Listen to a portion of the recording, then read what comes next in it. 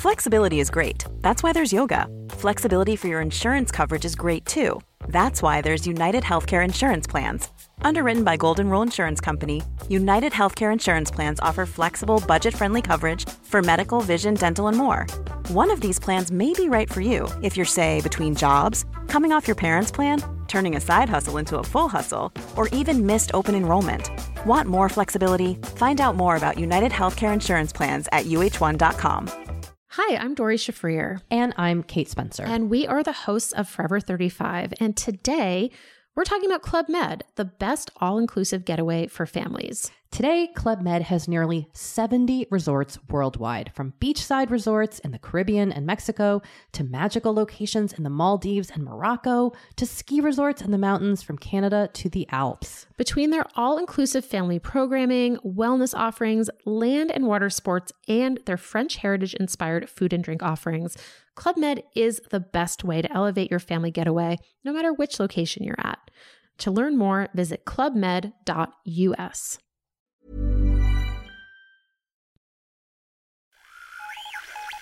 What in the world is happening on Wall Street? Economic indicators. Who knows where this is going to end up? To understand the economy, you have to understand human nature. This podcast is powered by Acast. Did I ever tell you my Woody Harrelson story, John? No, but go ahead. I was presenting a show years ago on TV3 called Agenda. I do, I remember that. And Woody Harrelson was in town. And I decided he was going to be a very, very good interview on the legalization of drugs. Yeah. Because his dad is doing double life or something in an American prison, never to get out. You know, the Supermax ones, never to get out. His dad was a hitman. Yeah. Right? So he was appearing at the Skull Film Festival. Right? An obscure thing. Yeah, never knew there was one. We had to follow Woody and get him in situ into Dublin to do the interview. And there was lots of toing and froing and toing and froing and toing and froing. But eventually I got to interview him in Stephen's Green on the grass. And Woody, it was a lovely day. Yeah. We set the whole shot up. He eventually arrived, and we'd had 4 or 5 iterations of trying to get the interview to happen. Right. Were you lying down kind of? We were lying down like two Romans after lunch, right? After a big split. But that's exactly what happened. So I was doing my whole, quite nerdy, well, actually, what do you think of the economics of drug taking, blah, blah, blah. He was so stoned. Really? And I'd say, well, what do you think of that? And he'd go, man, that's such an interesting question. And it was one of the great interviews I ever did. It was just lovely. That's it was fantastic. all zen. And we were talking about something that I really then and still do think that all drugs should be legalized. That I think the only way to actually control this craziness of gangs and violence and everything is to actually take away the reason why gangs get involved, which is they're illegal and they make enormous profits. Yeah. You take that away, you tax it like booze, and you know what? You're fine. But I remember saying that to Woody, and he was like, I remember he looked at me, he's kind of like, in his head, he's like, you've no idea how stoned I am. Do you know another story about Woody Harrelson? I don't know why we're talking about him, but I don't know why. By the way, how you doing? It's the podcast. It's Thursday. We'll talk economics in a second, but we're just chit-chatting about other stuff. But he was, Trump invited him. I'm back to Trump, I know. Oh God, we just stop this Trump shit. But Trump invited him to dinner, and somebody was asking him afterwards, so how did it go? What was it like? And he goes, you know what? He spent the first hour talking about himself. So he had to excuse himself politely to go out and roll a big number so he can get through the second hour of Trump talking at him. About himself. Yeah. About himself. Now, today we're going to talk about cities, John. What happens to cities? You know, I have many obsessions, right? Indeed. One obsession is dereliction, which I believe is basically... There's some that we can't talk about as well. Well, there are many obsessions we can't talk about, but it's state-sponsored vandalism. Yes. And we need to stop it. The other one is house prices, how you get them down. It's all to do with somebody taking responsibility for the city. And of course, after COVID, everyone's saying, is it the end of the city? Is it going to change? Et cetera, et cetera. So I decided this week we're going to talk to maybe one of the greatest experts worldwide on cities. Yeah. A fellow who wrote The Creative Class, very interesting book in about 2000, Creative Cities. He's talking about cities. He's a guy called Richard Florida, very brilliant American academic. I want to talk about Dublin, but I also want to talk about other Irish cities and obviously global cities. What happens after we have spent the last year inside? No offices, no commuting, working online. What does this do to our sense of the city? Let's listen to Richard Florida now. Have a listen and we come back and chat about it. Great. Richard Florida, listen, welcome to the podcast. As you know, you know Dublin, you know Ireland. The last time we spoke, you were actually speaking in Ireland. What do you think, I'm not talking about Ireland, but what do you think is the future of cities as a result of COVID? And then we can come back and talk about cities in this neck of the woods. So I think big cities will be fine. You know, I've been able to use this time to go back and study the history of pandemics, something I knew nothing about. So that in general is telling me something. The fact that I've never really considered pandemics or been confronted with them in studying urbanization for more than 4 decades tell me that if you look at the long arc of urbanization and city development, pandemics have never derailed that. We've become more and more urban. We've become more and more clustered. So I think, and you look at what New York has been through. Let's take London, for example, with the Blitz and the attacks. Let's take Berlin, which Berlin is one of Europe's greatest cities. And it was attacked, taken over by the Nazis, attacked by the Allies, partitioned, cut in half for decades, and yet still is one of Europe's great cities. So look, I think what we're likely to see, though, is a little bit of spreading, which might be good for a place like Dublin. And here's what I think. I think that in the past, if you were a hub like London or New York, Paris, Tokyo, the workforce, whether it was a knowledge worker or a manufacturing worker until quite recently with manufacturing, they had to locate in the metropolitan area, the catchment area. And certainly even when manufacturing moved to Asia, a lot of those knowledge workers then went to the downtown office district, the central business district. I think what COVID does and the rise of remote work for the fortunate of us is it gives us the ability to leapfrog that suburb. My dad, when he wanted to go to a suburb, he was a factory worker in Newark, moved like 5 miles away to another town in New Jersey. Yeah. Now for a knowledge workers, I'll use US examples. They could go to Miami. They could go to Nashville. They could go to a place like Bozeman, Montana, or Jackson Hole, Wyoming. They could go to Austin, Texas. I could go on and on. They can go to a lovely college town, or they can go to a rural area. I think what's going to happen is instead of people just going to the local suburb, they have more choice. And I think that choice for knowledge workers is going to be driven by amenity, and of two sorts, and then we can drill down. I think there'll be younger knowledge workers, professionals, who want complete urbanity. You're young, you're 23, you're 25, you want lots of job opportunities, you want lots of girls and boys, you want fun, and you'll go to the big city. And then for older knowledge workers who have a family, you might go to a second city. It's more affordable, you can get a bigger house. Schools are good, the pace of life is more family oriented. So yeah, and I think that there'll be some people who want more of the so-called natural, if you think about the Irish context, there'll be some people who love Dublin and the city life of Dublin, and there'll be other people who might like more of the rural element of certain parts of the Irish countryside. They won't spread out across the entire Irish countryside, but there'll be lovely small towns where they can find their way of life. And so because this will be joy to many, many people listening to the podcast, because lots and lots of people, Richard, as you'd imagine, were stuck in this 1990s, early 2000s rut of commuting large dormitory suburbs, not feeling really that the day is passing them by in the car or in a train or in a bus. What you're saying is, COVID plus technology has changed that outlook for people. And I hate to say this because so many people have struggled. And if you think about those essential workers who've kept us alive, working in the factories, working in the warehouse, working to deliver, the struggles they've had with the virus and just to make ends meet. But I've never been happier. I needed this personal reset to get out of the rat race. And I talked to lots of people my age. I'm spending time with my 2 girls. We have a real family life. I take them to school. They go to a little pod school. They don't go to a real school. They go to a little pod school. I take them there. We spend every night together. I was traveling before, going to Ireland, going wherever. I'm not doing that. I'm doing this. Yeah, absolutely. And I have a better life. And I needed that personal reset. And I'm finding many, many other people who are saying the same thing. So yeah, I think we can get off that treadmill. And, you know, the word urbanist used for this now, we used to call it the live work community. Now they call it the 15-minute neighborhood, where you can live, work, send your kids to school. I call it a complete community.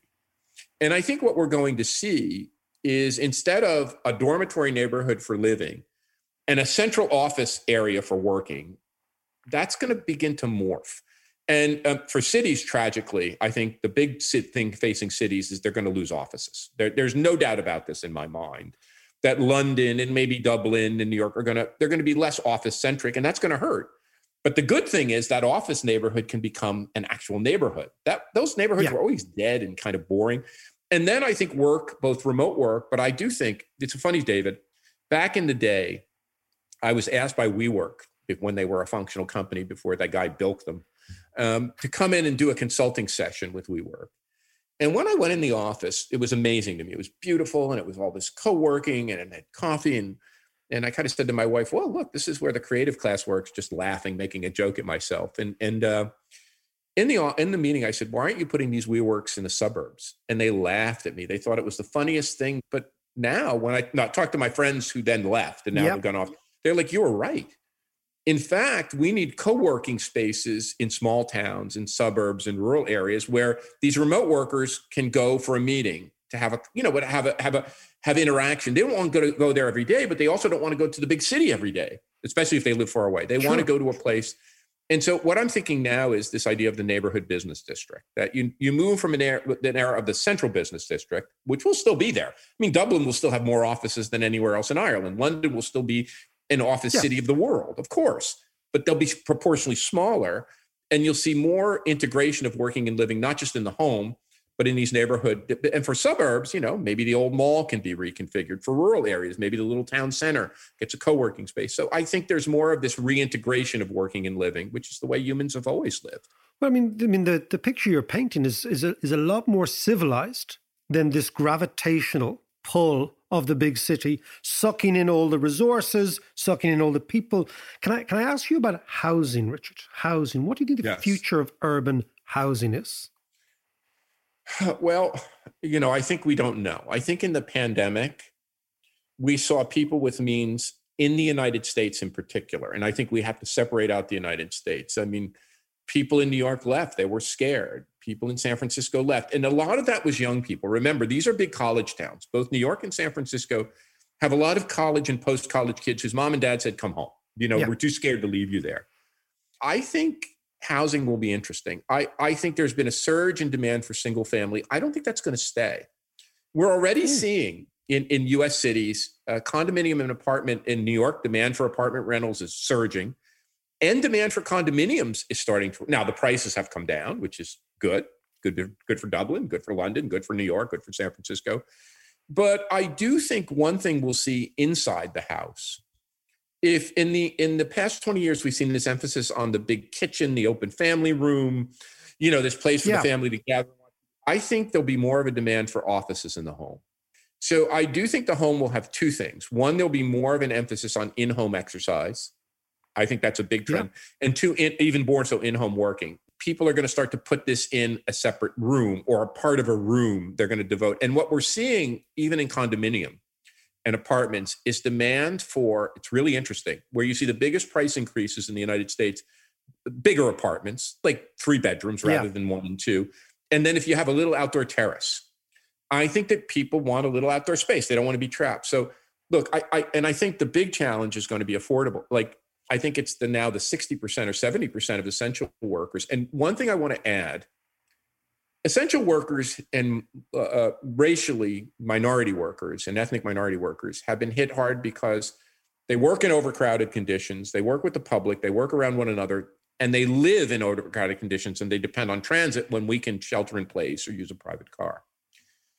To add insult to injury, so to speak, when you look at where the most possible remote work jobs are, they're in big cities. So they're in London, Dublin, New York, San Francisco. Yep. When those jobs leave, if we leave, we take our remote job with us to wherever we go, the Irish countryside, the Hudson River Valley outside of New York, a small town. That person who comprised the essential service economy is now out of work.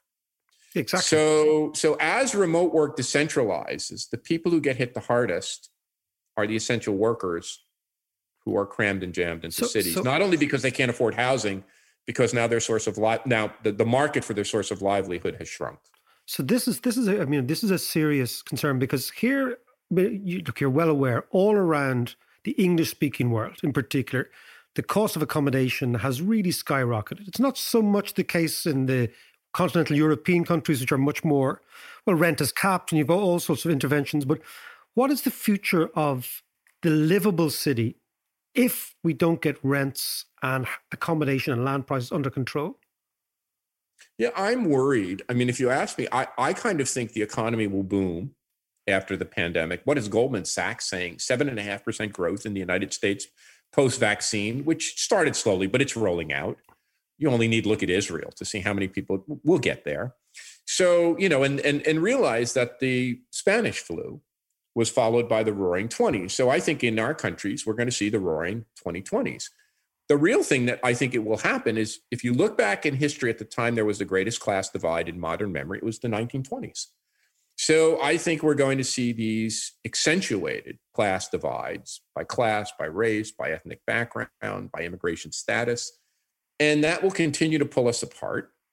And I think there's two things. One, I think for sure, David, we've got to build more affordable housing. And I think part of that is building more housing, for sure. Just full stop. Just build.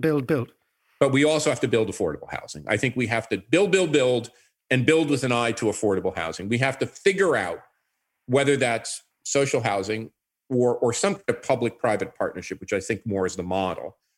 We have to focus on building When I lived in New York City, I lived in a building in Lower Manhattan that 30% of the units were affordable housing. There were I rented. There were rich people who spent $10 million. I didn't spend that, but in that condominium building. And then there were people who probably paid $400 or $500 a month for rent. They weren't the indigent poor, but they were like nonprofit workers, teachers, but I think we have to build affordable housing. The second thing that I think we have to do is we have to create better jobs. And I think is if we look at, my dad always told me this story. He took a job in a factory in Victory Optical in Newark, New Jersey, making eyeglasses. When he was 13, to help support his family, it took 9 family members, my grandpa and grandma, him and his 6 siblings, to make a family wage. And in fact, David, wow, they lived in a shared house in Newark with my dad's father and his 2 uncles. So it took 9 people to make a family wage, but it probably took 27 or 30 people to support the house. We're all working, Yeah. He said he came back from his service in World War II, serving along Irish. My dad was, he departed from the UK, went on shore in Normandy, stormed the beaches at Normandy. Wow, came back from the war, that's a story. Job in the same factory. He's like, all of a sudden I had a living wage. He didn't say that. He said, I made good money, Rich. He didn't say living wage. I made good money, Rich. The unions helped do that. He said FDR helped do that with the labor. He didn't call it the Wagner Act, the labor laws in the unions. They all helped me. And then I could buy a house and have 2 kids and put you 2 kids through college. We became middle class. Even though we're working class, my dad said we're middle class. Now we have about 60% of our workforce, 70% of our workforce doing essential low-end service work and some blue-collar work. We got to do the same thing for them. We decided as a society we'd pay more for eyeglasses or cars or appliances or steel so that working class could have a better job while life. We could pay more for a freaking burger or to get a package delivered or for our groceries so that the people who are the essential workers on whom we depend have a living wage. And it's less. Like, we'll pay a few bucks more to get shit delivered. We paid a lot more for a car. No, I hear you. So to me, it's a no-brainer. We just have to affordable housing and better jobs together. Well, that's an interesting point. It's a really fascinating point you make, Richard. The idea that the American society chose in the 1950s to pay more for consumer goods that blue-collar people made, so their wages went up, and it was a sort of a virtuous cycle. Right now in the States, I know Biden has changed the background noise, clearly. And it, we were just saying the other day in the podcast, it feels as if we're not even Americans, as if a nastiness has passed, from the United States. But, if the United States continues to be driven by shareholder value and owners squeezing the assets and driving up profits, you're going to see more of this income going to the top 1% and less going down to the 60% that you're talking about. So do you think the whole US is going to be reframed? Thank God Biden won. That's all I'm going to say. Thank the Lord. We moved to Canada during the W years, and both my girls are dual. My girls are dual citizens. We're not. We're permanent residents, and we're eligible for citizenship, and we'll probably get it. We're permanent residents in Canada and citizens of the United States. So, look, I think Biden is the right man for the right time, and you have to say something about the United States. I think Trump was necessary in a way. I hate the man with every bone in my body, and always, as a New Yorker, always hated him. But look, I think he exposed a nasty side of America that Americans needed to see. And I think people saw it. And then when they stormed the Capitol, I was crying. A grown man crying. Probably the last time I did that was 9/11. You saw an ugly side to America, which weren't the foreign terrorists, which were American terrorists. And you saw them ransacking the Capitol building. And so I think America needed to see that. I think Biden's better. But I think you put your finger on a bigger point. And I think it's getting worse. I think this oligarch class, they for some, not all of them, there is a group of the business community which are ethical and decent. And, sure, in the United States, not only has the 1%, 0.001% made off with all the money, gotten all the gains from the stock market. I think they're putting in place a race to the bottom. I'm looking in the United States now at these folks saying, why is there so much talk about decline of New York, decline of San Francisco, businesses leaving, people leaving San Francisco, leaving New York? There is a group of real estate developers, real estate investors, financial people, hedge fund managers, and techies who are saying to these towns, we want you to stop taxing us. We don't want to pay San Francisco or New York taxes. We don't want these regulations. We don't want to have to build affordable housing. To hell with you. We'll move to Florida or Texas, where the government is telling us to do nothing but establish shop here and pay no taxes because we don't have a state income tax. So I think in the United States, what we're seeing now is an accelerated race to the bottom, which is being celebrated, which worries me so much because there's so many people in this country saying, isn't this great? The companies are leaving San Francisco and New York and they're moving.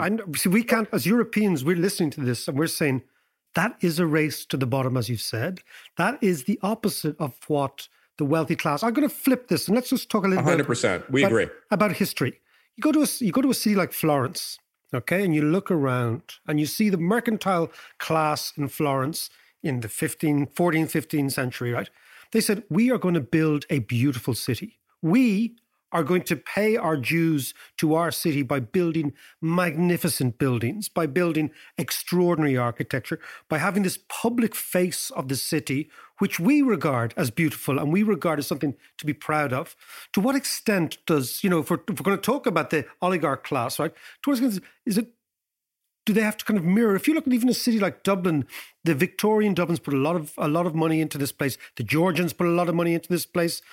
All great cities need a civic, responsible business class to thrive.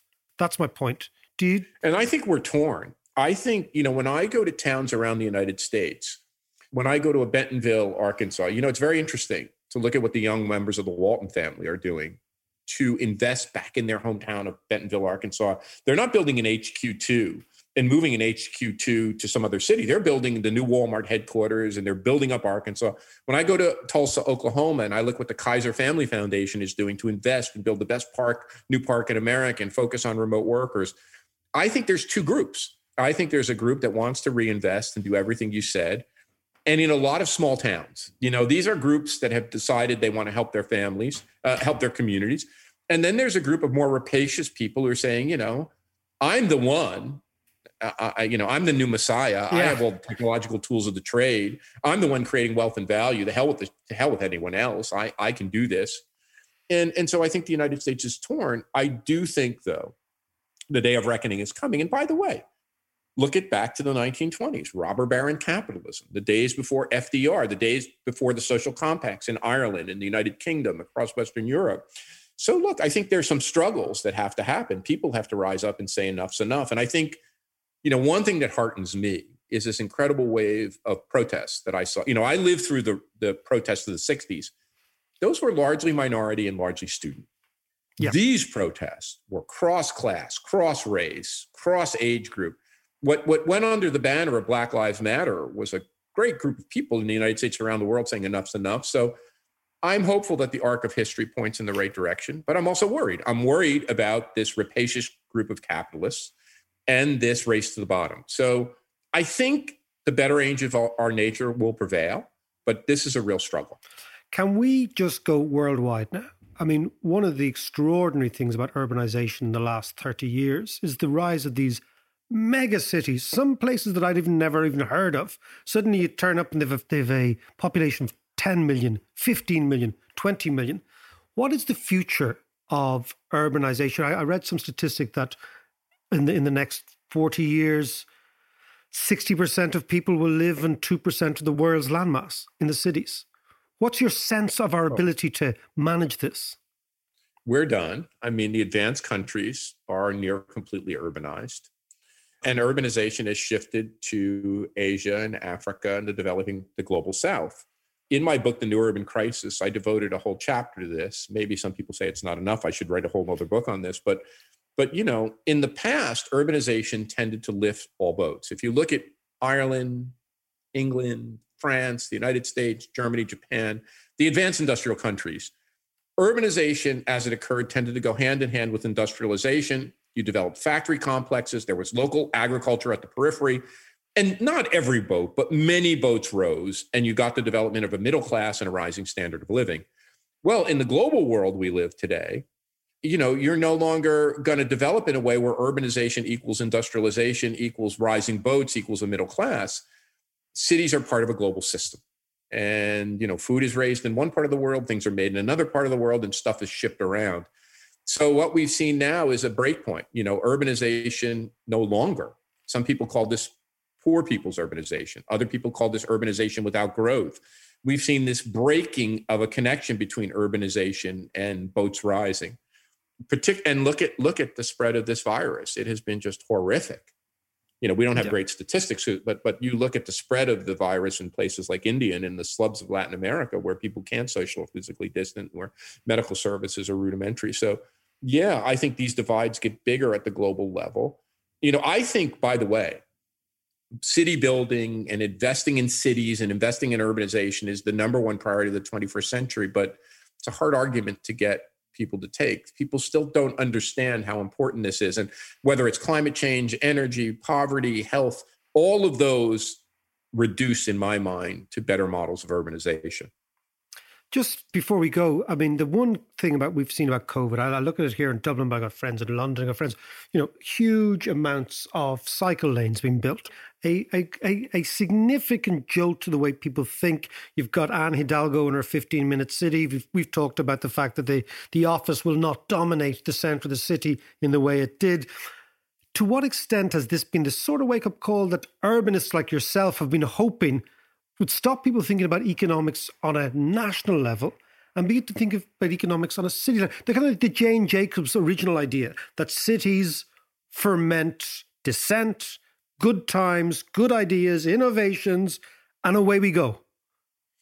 I do think pandemics register themselves. We forget pandemics. So, for example, and I worry about it. I was born in 1957 during the middle of that pandemic. No one mentioned it to me. My parents were both born in the 1920s, but they were the youngest. All of my aunts and uncles, like 14 aunts and uncles on each side, all of them were either born or toddlers during the Spanish flu. I never knew that. They call the Spanish flu the Great Forgetting, the Great Forgotten. So I think we look past these things. We have the Roaring 20s or Roaring 2020s. I do think they register in the built environment. Like what we've gotten out of past pandemics are better parks, better open space, bigger boulevards, better health and sanitation, building codes for light and ventilation. I do think the bike lanes will stick. There may be some retrenchment. I think they'll stick. I think the outside dining, you know, the fact that, you know, Europe has always had outside dining, but the United States never did. I think that will stick. I think we still have to bring more of the office outside. I think that more of the things we do, even parts of education, can be done better outside. We need to get rid of these buildings with windows that don't open. But I think these advances will be for the wealthy. And for those of us with means, the advantaged third, we can take advantage of this. But those of us without that will not have access to any of it. So you'll have better neighborhoods, closer to work, better amenities, more cycling, fitter people will be fitter and healthier because we're outside, and that divide based on where we live and our socioeconomic status will grow. So that's what I see. Better, Jane Jacobs kind of urbanism for the relatively advantaged, and worse for the not so advantaged. And that sort of, I think, is the big issue from our times. You know, the way I phrase this is we can't just rebuild cities or reset cities. We have to put it intentionally rebuild with an eye towards inclusivity and resiliency. I mean, if we don't focus on building more inclusive cities, they won't just happen. In fact, they will become more divided. They won't become more resilient. They'll become less resilient. Richard Florida, we will leave it on that note. But listen, thank you so much. Thank you, David. Cheers, Great Richard. seeing you. Take care, man. Bye. Hi, my name is Danny Pellegrino from Everything Iconic, and I'm excited to talk to you about Club Med. Club Med operates beach and mountain resorts and is the best all-inclusive getaway for families. They have Club Med Punta Cana, their flagship family resort, and many other options in Mexico, the Caribbean, and around the world. Club Med are the pioneers of the all-inclusive concept, which is the best way to vacation. Great for families, groups, or even solo travelers looking for land and water sports, delicious food, and a place to make unforgettable memories. Visit clubmed.us, call 1-800-CLUB-MED, or your travel advisor. Want flexibility? Take yoga. Want flexibility with your health insurance? Check out United Healthcare Insurance Plans. Underwritten by Golden Rule Insurance Company, they offer flexible, budget-friendly medical, dental, and vision coverage that may be right for you. More at uh1.com. Millions of people have lost weight with personalized plans from Noom. Like Evan, who can't stand salads and still lost 50 pounds. Salads generally for most people are the easy button, right? For me, that wasn't an option. I never really was a salad guy. That's just not who I am. But Noom worked for me. Get your personalized plan today at Noom.com. Real Noom user compensated to provide their story. In 4 weeks, the typical Noom user can expect to lose 1 to 2 pounds per week. Individual results may vary.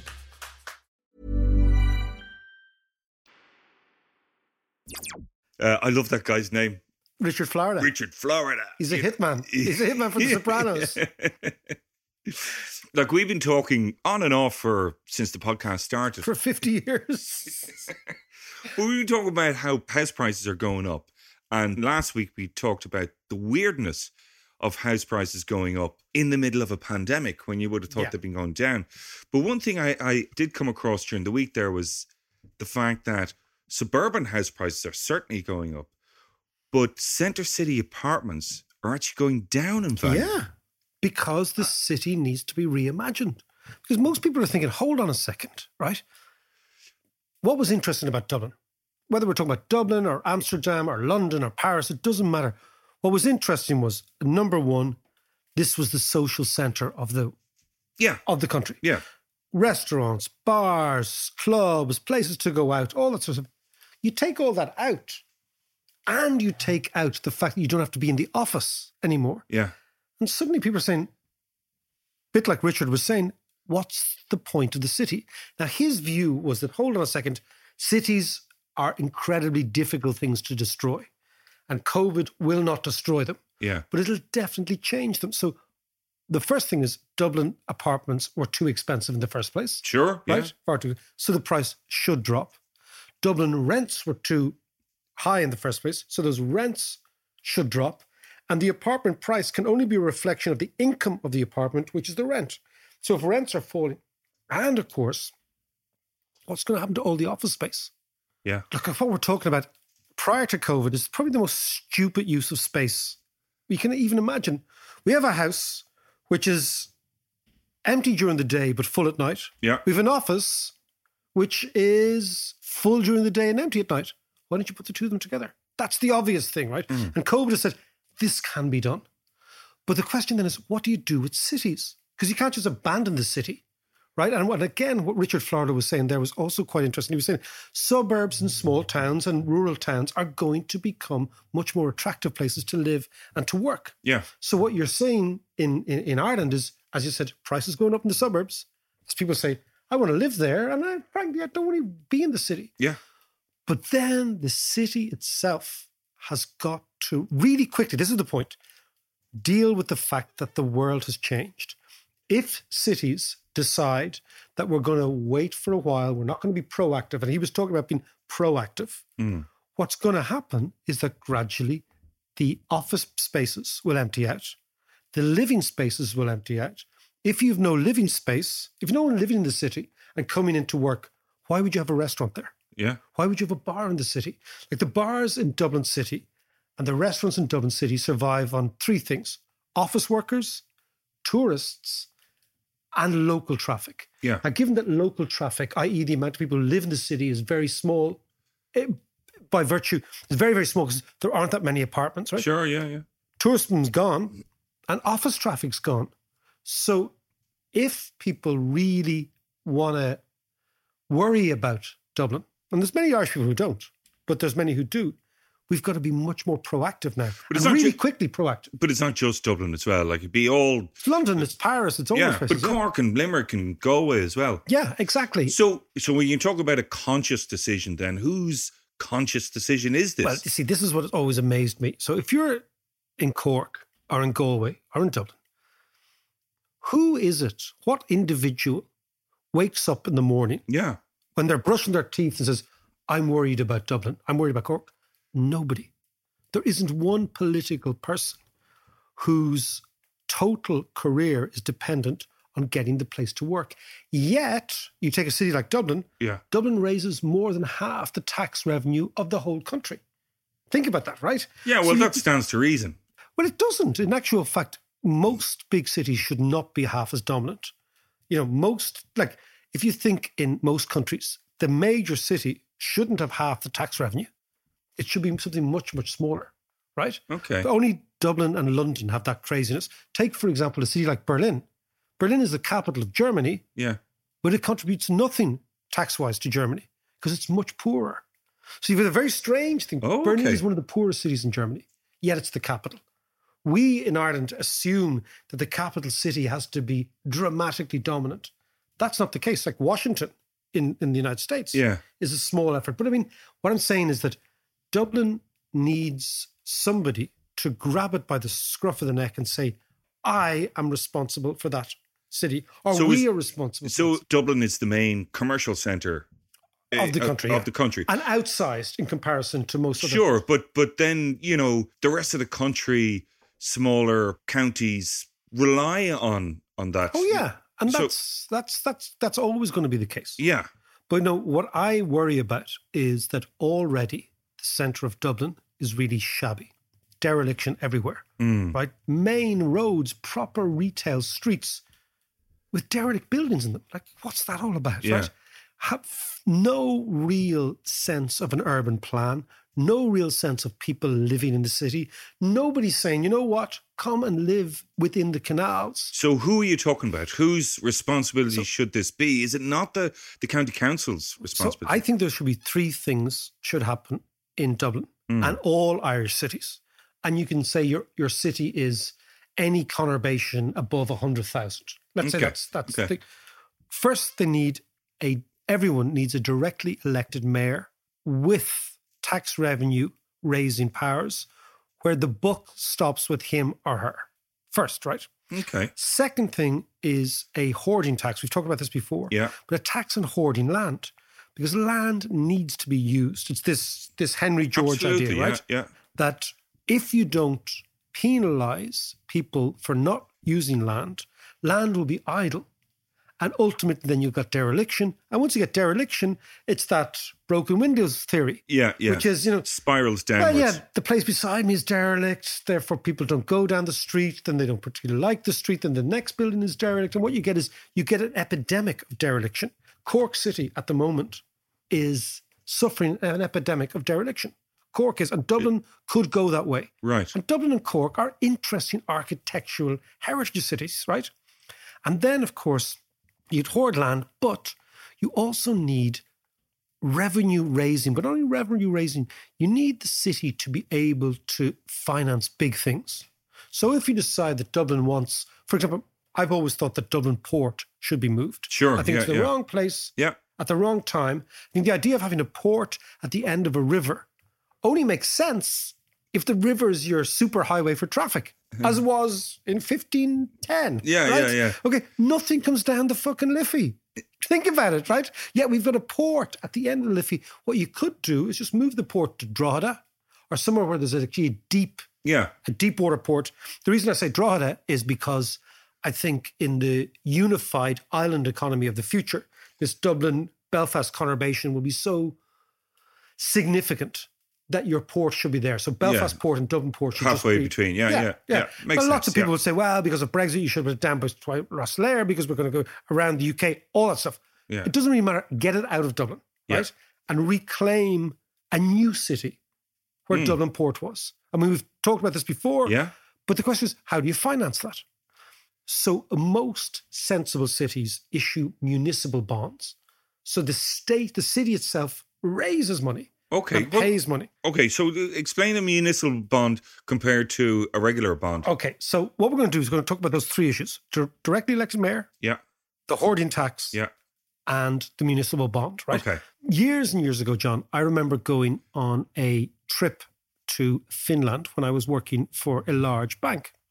And I was kind of trying to figure out what the hell am I doing? Who am I talking to? And who I was talking to were the municipal bond issuers of Finnish cities, right? Okay. So you go to Helsinki and Helsinki raises money itself, right? So Helsinki wants to build, an underground and it's cost them €1 billion. They raise the money, right? Yeah. And I was talking to the people in the council. From Helsinkians? No, from the international market, or maybe Helsinkians as well. Right. So, John, municipal bonds, right? If we want to think about the 21st century, how do you finance a city like Dublin? Let's say we want a metro or we want to move the port, as I was talking about. You need to raise your own money. Now, in America, for example, municipal bonds are the way in which most cities finance schools, highways, all that sort of public infrastructure, social housing, etc. Okay. In 2019, American cities raised $250 billion in bonds. So they go to the market and they say, the city of Dublin would like to raise bonds. Right. And the market says, okay, well, let's rate the city of Dublin, right? So I'll give you an idea of how big Dublin is. Right. Dublin raises 22 billion euros of taxes every year, right? Okay. Slovenia, country, former Yugoslavia. Yeah. Okay. Last week, borrowed money at less than 0.7%. Right. Slovenia's total tax take is 15 billion euros. So Jeez. Dublin is bigger. Yeah. So we could raise money for this city at really fractional cost. Now then you think, okay, that is the big amount. So how much do you need to service that loan? So let's say we're, just to make it simple, we're going to raise 100 quid. Yeah. Rates of interest at 1%. We've got to come up with revenue of €1 per year to finance 99 euros of capital investment. Right. That's what's happening, right? Yeah. Now, of course, then you get a directly elected mayor. We vote for that mayor. That mayor says we're going to raise Dublin taxes. Maybe VAT on stuff sold in Dublin. Very quickly, what you have is a financial infrastructure in the city that can actually go and do things. Sorry, you have different rate of VAT in Dublin, say inside the M50. Yeah. To the rest of... Yeah. So it's, what is it? VAT is 21%. Say it's VAT, yeah. Yeah. So it's 22%. So you put 22% in Dublin and so lots of people will go shopping in Bray. People say, I'm not going to pay that. Yeah. People will, but not that many. Right. Because it's a small amount. But because interest rates are so low, you only have to raise a tiny amount of capital to pay the stream of income of the bond, which you use the bond to finance the big things. Yeah. When do you pay back the capital? Well, I mean, Slovenia raised a 70-year bond, so a long time away. Right. A long time away, you know what I mean? So we just put that to the back of the... Yeah, but that's the way, that's the magic of the bond market I've told you about. But I'll give you some figures, right, John, in terms of what Dublin does, right? Dublin raises 61% of all Ireland's VAT. That's 7 billion. All, right? 52% of all Ireland's PAYE, about 8.5 billion. 45% of all self-employed income tax, that's about 1.1 billion. 62% of all corporation tax, about 5 billion. And 43% of all capital gains tax, around 360 million. So what you have is a particularly vibrant economic entity. Yeah. Right? Now, in terms of the rest of Ireland, Dublin raises, I was saying about that, 22 billion in total. About 15 billion is spent in Dublin. So 7 billion goes to your Leitrim's, your Offaly's, your Donegals of this world. But my point is that unless you have somebody who's waking up in the morning worrying about what are we going to do with these office spaces that we now have to reconvert into residential? What are we going to do about Dublin Port? What are we going to do about a metro system? Unless you have somebody who actually takes responsibility, things don't get done. Yeah. And the reason things don't get done, I've got a theory, which is that a directly elected mayor from Dublin would be the most powerful politician in the country. They'd have the biggest budget and they'd have the biggest mandate. Right, okay. Dáil Ireland doesn't want that because the way in which Ireland has been structured, maybe rightly, maybe wrongly, is what I would call the Sunday game approach to economics, right? Okay. With Desi Cahill. Yeah, Desi Cahill, our old mate, from the same street as us. Yeah. Brought up on the same street as us. Exactly. Cut from the same cloth. From the same cloth, exactly. Eamon McCamash, Misha Dublin. Remember Misha Boy out there? My Dublin, Eamon McCamash. Desi, how you doing? Shout out for Desi Cahill. Big up for the Desmond. But my point is, because of the county structure in Ireland, and because of the way in which we vote in TDs, so you have TDs from every county shouting about their county, right? Yeah. What happens is the Dublin voice gets drowned out, I think, right? Now, I'm not saying this is right or wrong. I'm just saying this is the way this society has evolved. Mm. So you have the county that delivers half the tax tends not to be represented. And counties that deliver much less tend to be overrepresented in the Dáil. Okay. And that's the way it works, right? But the problem is, as Richard Florida was saying, cities are the dynamo of economic growth. They are the metropolis, where everything happens, where the innovation happens, where the sales happens, where the people leave their villages and their places down the country to come to reinvent themselves. If you take the idea that moving house, leaving home is a transformational act for the individual. Yeah. So everybody who says, I was born in some place in Mayo or whatever, says, I want to leave, I want to come to Dublin. Yeah. Right? That is an act of transformation, right? In the same way as when you and I left here to go to London, it's like, I don't want to be from here, I want to go somewhere else. So the cities, the metropolis always has that interesting energy, excitement, the ability to change, right? So therefore, in a country like Ireland, we definitely need our cities to be well financed. Sure. Because they are the dynamo of change, right? And the people want to live here. And the immigrants and people like JM, they want to come and live in this city. So it strikes me that we need to be, one is a directly elected mayor. To go back to Richard Florida's point, we've got to fix the cities. Two, we need municipal bonds. And then three, we need the mayor to be the custodian of the city. And when I say the custodian, to look after the place. And if you have dereliction, if you have this extraordinary increase in land prices, if you have an amazing situation, I've always said that dereliction is a function of wealth, not poverty. Yeah, yeah. We need to go and look at taxing hoarding. And the reason I believe we don't do this is that lots of the landlords who own buildings in the cities, like Dublin, are not from Dublin. You're not living in the city. I think the people who make decisions for the city need to be of the city.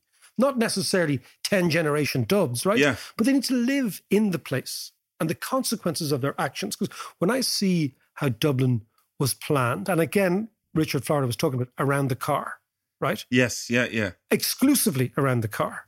So you get a medieval city, which is maybe takes 400 or 500 years to begin to develop an identity. In 10 or 15 years, you get people saying, well, we should have a road there and a road there. Yeah, and you destroy the place. But now what I'm saying is post-COVID, John, and this is the important thing, you can't just wait around for these things to happen. I think somebody's got to go and take responsibility for the city. Not just Dublin, but Toronto or London or wherever. Because if you just let the free market do it, you lose something magical. So I think time is now ripe for a mayor with tax-raising powers and financed by municipal bonds to actually go in there and change the landscape. Otherwise, the flight that you notice at the top from Dublin City will just continue. Now, why I have you there again, why not use the time when you're locked up to learn economics? Join me on Patreon. Patreon.com/David McWilliams. Let's learn economics together. We have the economics course. Macroeconomics has never been as essential to understand. We have the Ask Mac tutorials every other week. We have Q&A. We've got the reading list. And more importantly, you become part of the community. If you have a question, if you have something that's going on you want to ask me, join me on Patreon. Email in. I will answer your question. But more importantly, it's ad-free. Just you and me and your man across the way. Hey! Patreon.com/Dave McWilliams, and let's figure out the world together.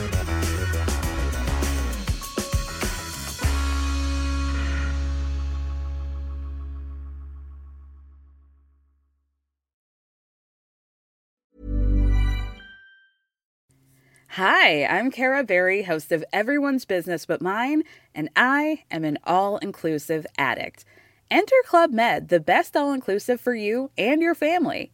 With resorts worldwide, from their family flagship resort, Club Med Punta Cana, to their only mountain resort in Canada, Club Med Quebec, they have everything you need to relax. With their 20-plus sports activities, wellness programs, you can dine on delicious cuisine and make memories with your family. So book your next getaway with Club Med. Visit clubmed.us or call 1-800-CLUB-MED or your travel advisor. Tired of ads barging into your favorite news podcasts? Good news. Ad-free listening is available on Amazon Music for all the music plus top podcasts included with your Prime membership. Stay up to date on everything newsworthy by downloading the Amazon Music app for free or go to amazon.com/news ad free. That's amazon.com/news ad free to catch up on the latest episodes without the ads.